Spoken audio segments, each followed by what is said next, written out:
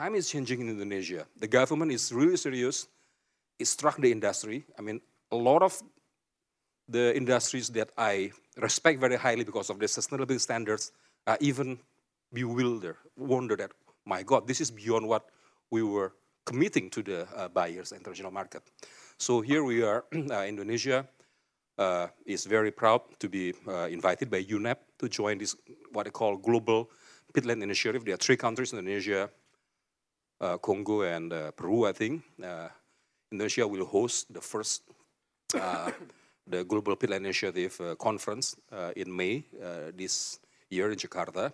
We believe with this very advanced Indonesian policy and the operational regulations, how to implement that, how to monitor, and how to correct the industry if they don't do it right, we can be a new leader in peatland conservation.